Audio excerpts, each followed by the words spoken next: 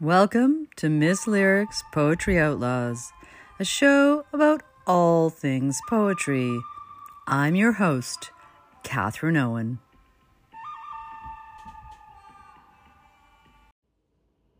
Happy International Women's Day, all you fierce poetic outlaws.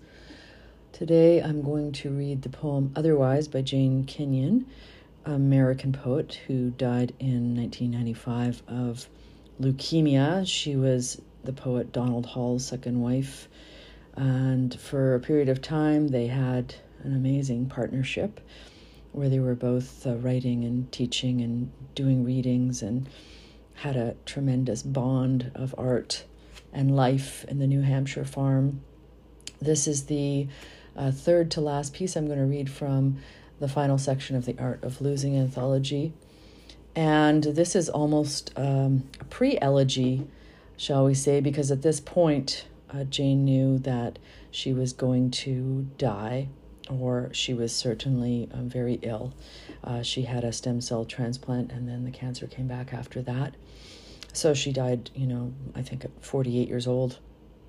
This poem, very spare, very pure, 2 stanzas, the first one of 12 lines, the second of 14 lines, short lines, very descriptive, full of imagery. The focus is not on rhyme, but it is on rhythm and it is on repetition. I'm rereading Annie Finch's The Body of Poetry, Essays on Women, Form, and the Poetic Self, and she essentially says that the core of poetry is repetition. It is incantation, the spell, that mystery of recurrence. And the line that is repeated throughout the poem is, "It might have been otherwise."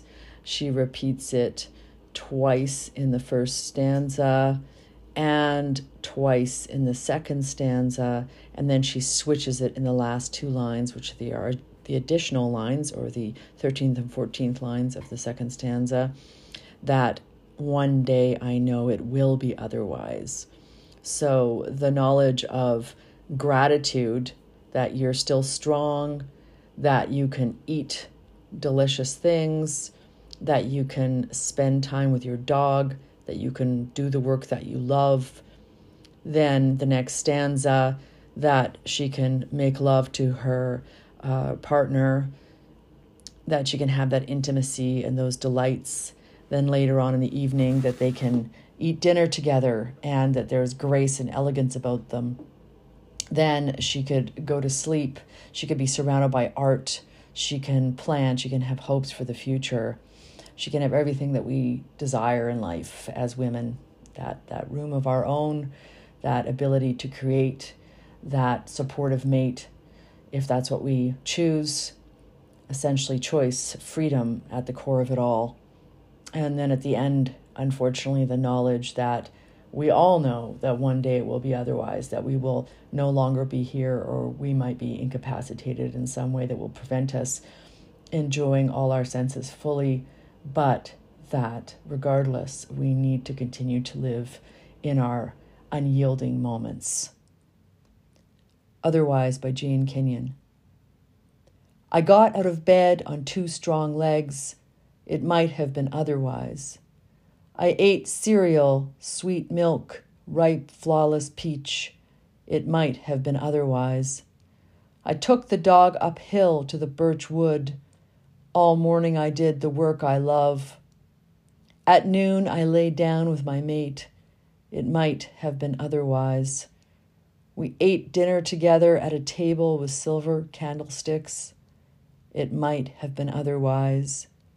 I slept in a bed in a room with paintings on the walls and planned another day just like this day.